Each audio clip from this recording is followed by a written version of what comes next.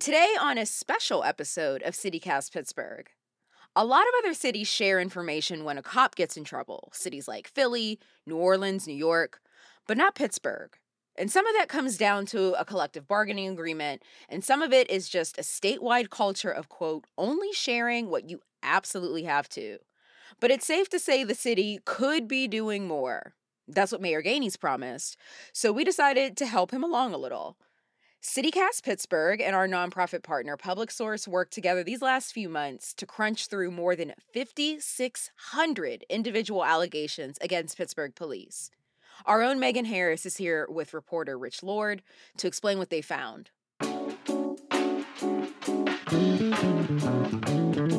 It's Tuesday, May 3rd. I'm Morgan Moody, and this is CityCast Pittsburgh.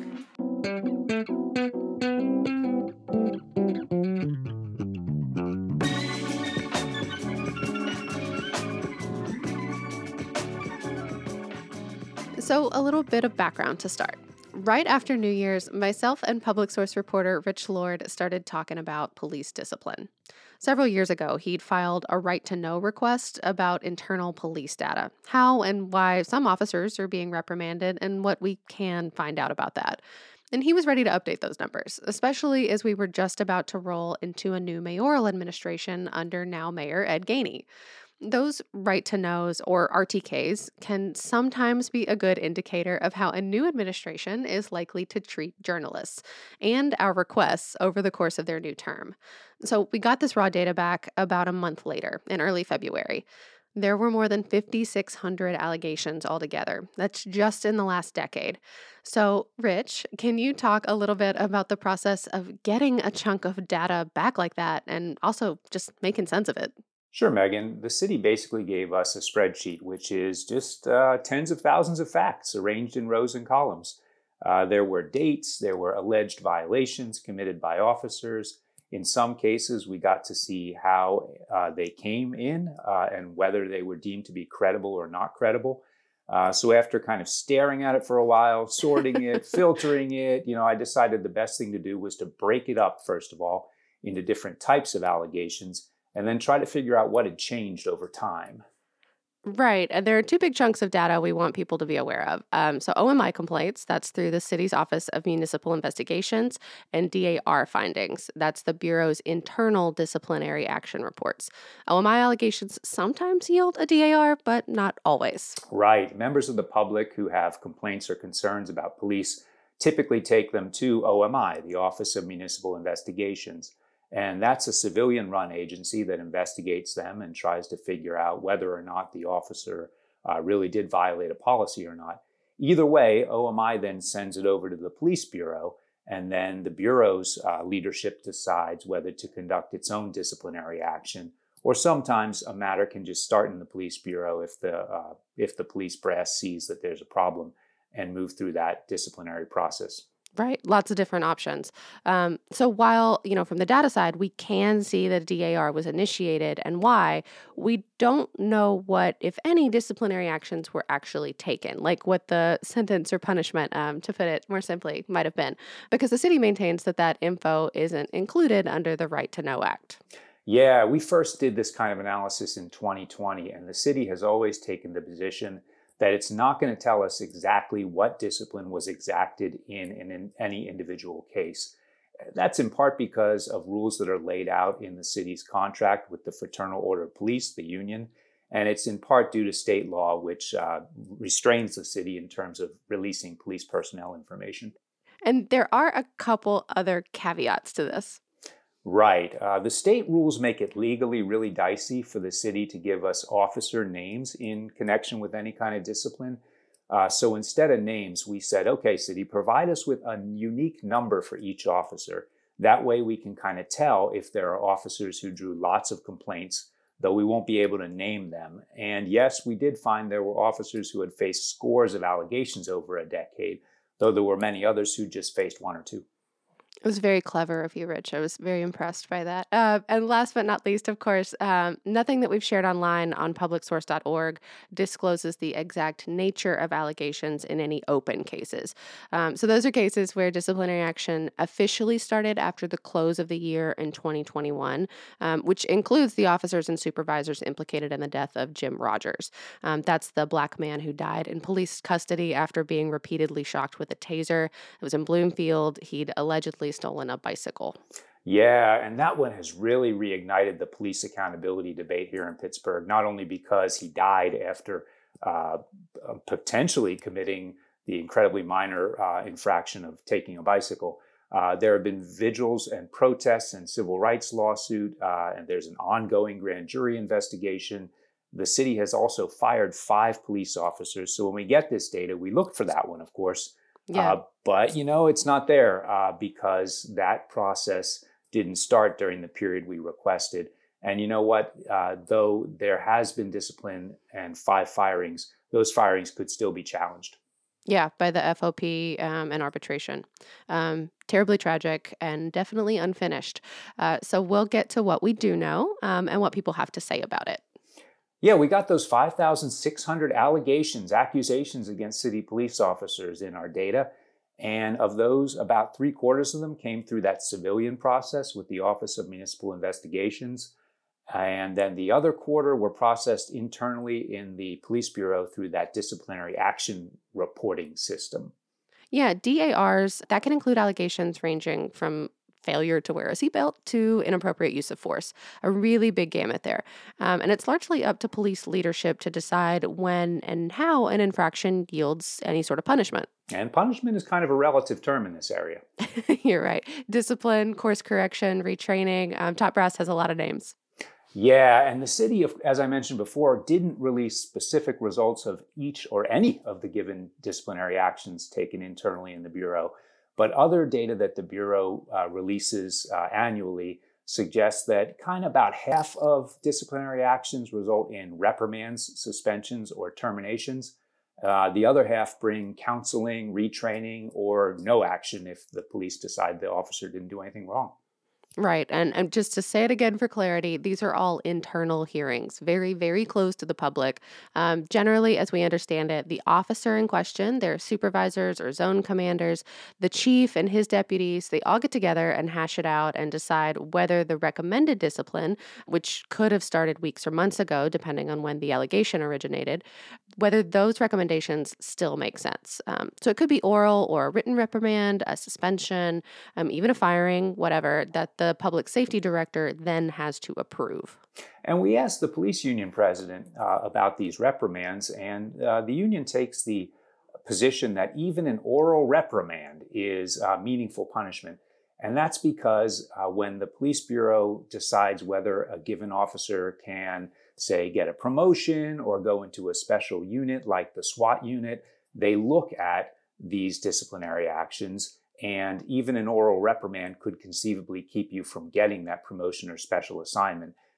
Chief of Police Scott Schubert told us that's one of the things the Bureau does in order to kind of contain repeat offenders. But Chief Schubert also acknowledges that that really only goes so far. So, say an officer's specific form of discipline comes with a 5-year block.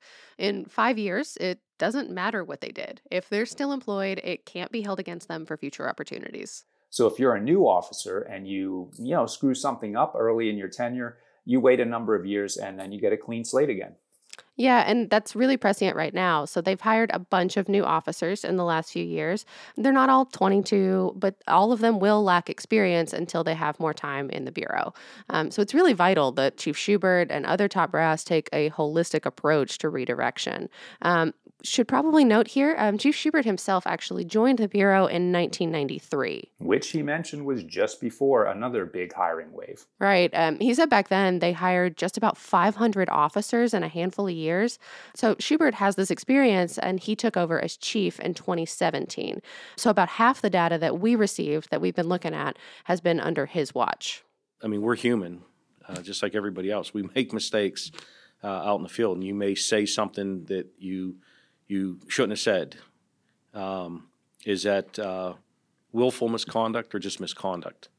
and looking at that and how do we change that behavior so you're back to where you're at. But I think we put a lot of stock in just holding people accountable because of our positions in the community for law enforcement, and people expect to see us always be right. Unfortunately, that's never going to happen in a perfect world, because we are human, and maybe that officer is having a bad day, and we need to redirect that so it doesn't happen again. And Chief Schubert noted that given the demographics of the force, we're going to see a lot more retirement in the next few years. And there also hasn't been an academy class in well over a year now. The chief looked a little misty talking about that. So we're going to keep a pretty, quote, young force over the next few years.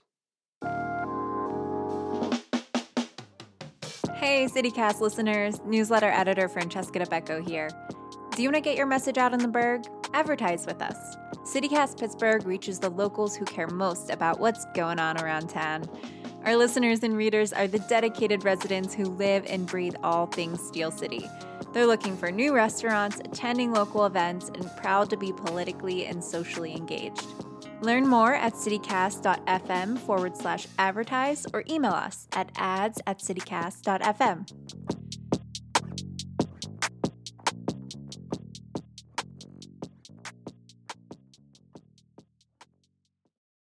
So we decided to break the data into those two periods, 2012 through 2016 and 2017 through 2021, roughly 5 versus 5.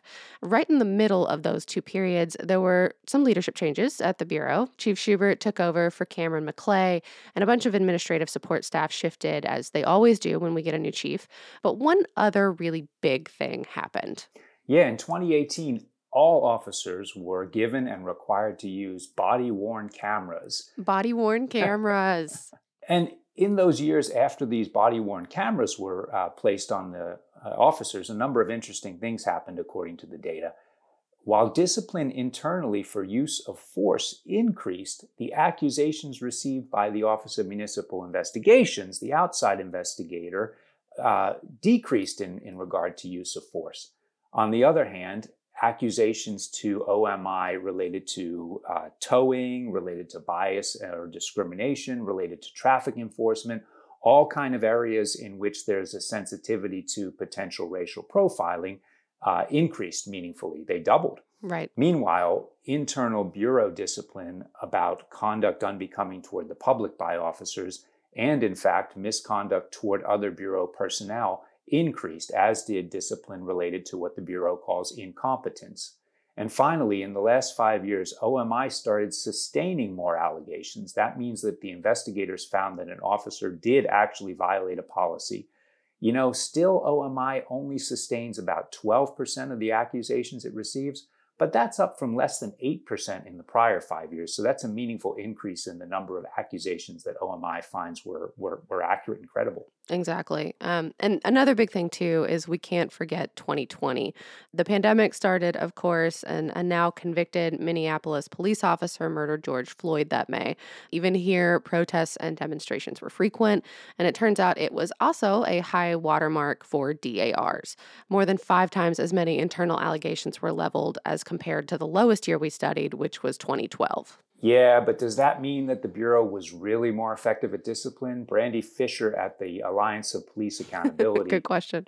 Yeah. She doesn't buy it. She says that vigilance on the part of the Bureau might be one factor, but she sees something else at play. 2020 was a horrible year when it comes to policing. I've been doing this work for 12 years. I've been protesting that entire time.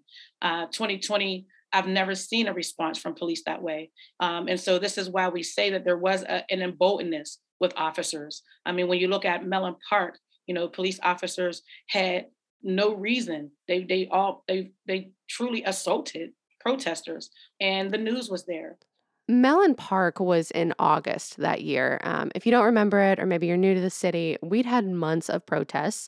Main thoroughfares were peacefully occupied, and there had been some confrontations, including a bike marshal at one protest who was arrested and taken away in an unmarked car, which the DA's office later said should never have happened. So protesters were upset. They camped outside then Mayor Bill Peduto's house, and on the third night, things got a lot uglier. I wasn't there, but there was a confusing dispersal order that pushed everyone back to the park, to Mellon Park. And the videos taken from bystanders, from journalists, they're kind of hard to watch. They're still out there if you want to look for them. And there were allegations of use of force during that period. And in one criminal complaint, police acknowledged using OC spray on the crowd. Yeah, that's definitely part of what Brandy Fisher of the Alliance for Police Accountability is referencing, what she called an uptick in boldness in the way that police are interacting with people, which she attributes more than heightened vigilance to the increasing complaints. Yeah. So Officer Robert Swartzwelder, he's the president of the Fraternal Order of Police Lodge. That's the union that represents uniformed personnel up to the rank of lieutenant, so rank and file. He says he's worried that public pressure like that could eventually hurt officer recruitment and even retention. On the other hand, if you talk to Jaziri X, who's the founder and CEO of One Hood Media, you'll get a very different take on that public pressure. I think it's righteous and legitimate pressure, right?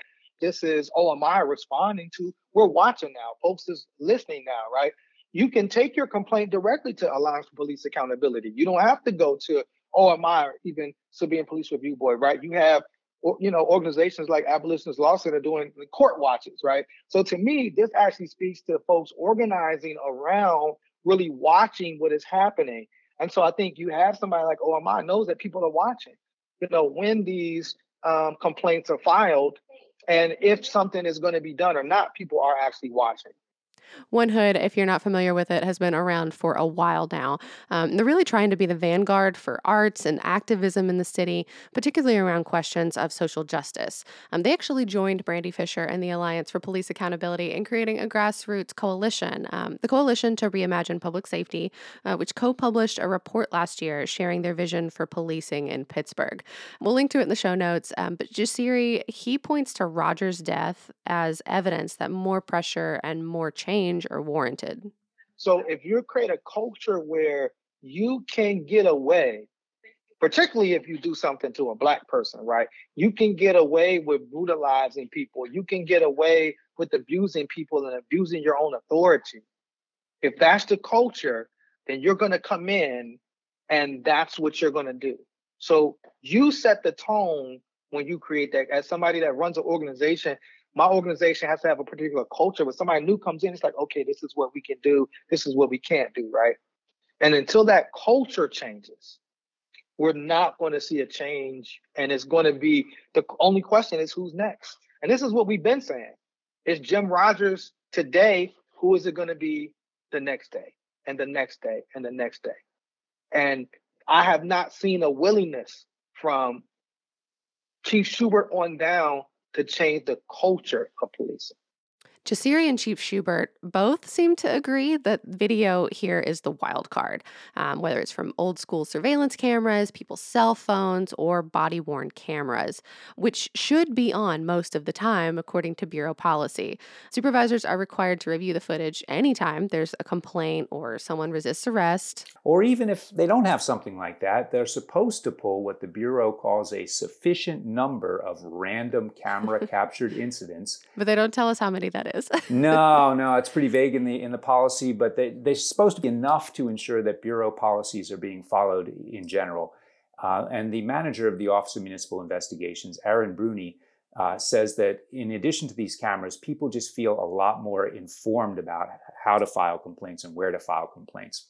Yeah, and it can be easier to document what happened now because of that video.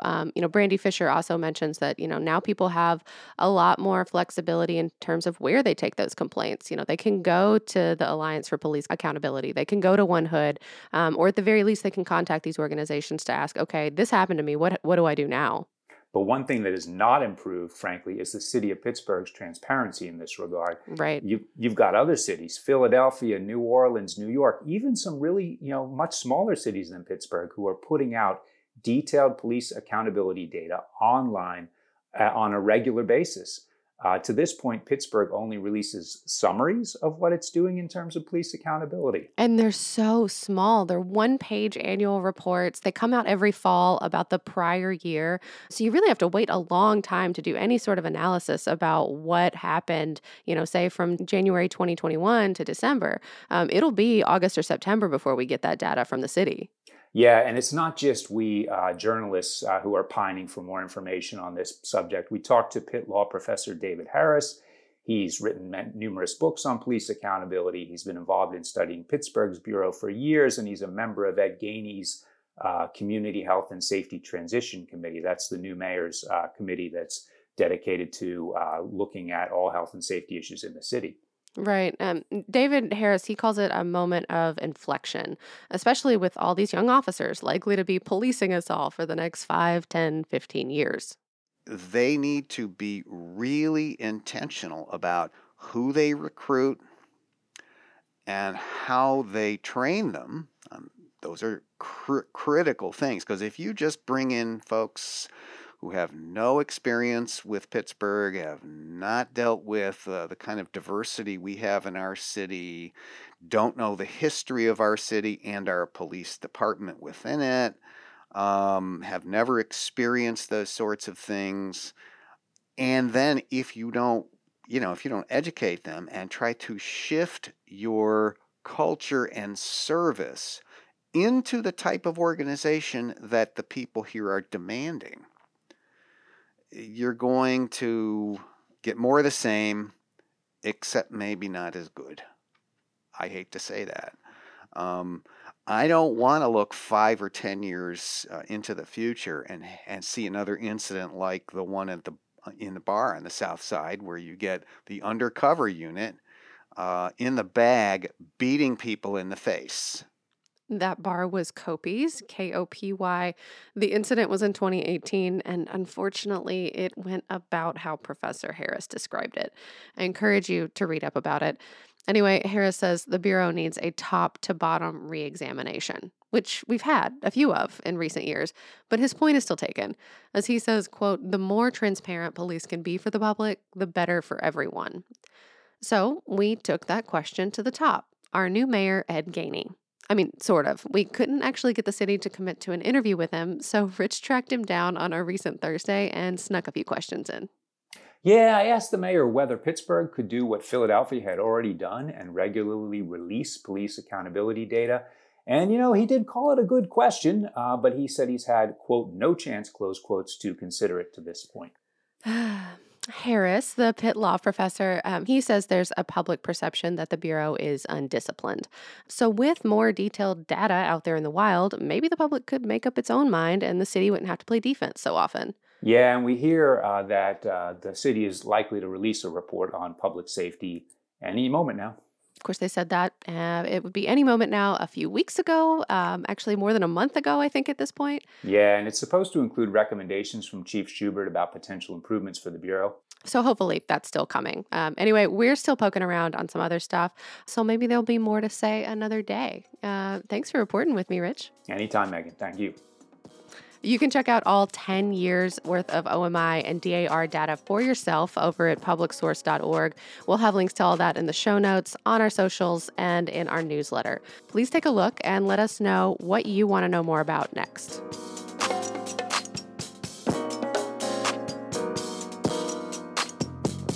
And just one more thing before you go. Yesterday, that was Monday, was the last day to register to vote. So if you did that, then you're all set to perform your civic duty.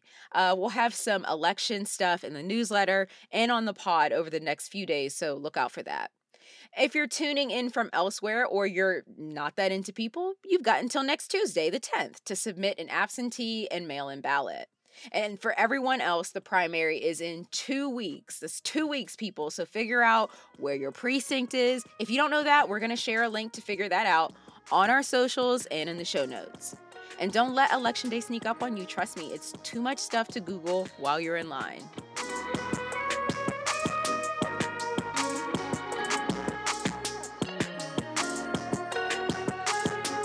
That's all for today here on CityCast Pittsburgh. If you enjoyed the show, tell a friend, rate the show, leave us a review, and of course, subscribe to our morning newsletter.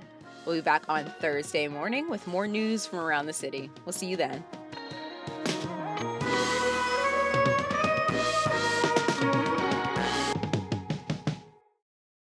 Yeah, let's keep your voice, and then you can critique me. Yay, my favorite part. Behind the scenes. All right.